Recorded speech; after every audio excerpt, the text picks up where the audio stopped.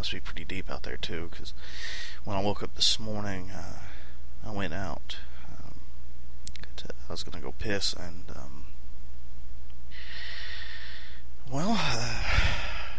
it's kind of deep.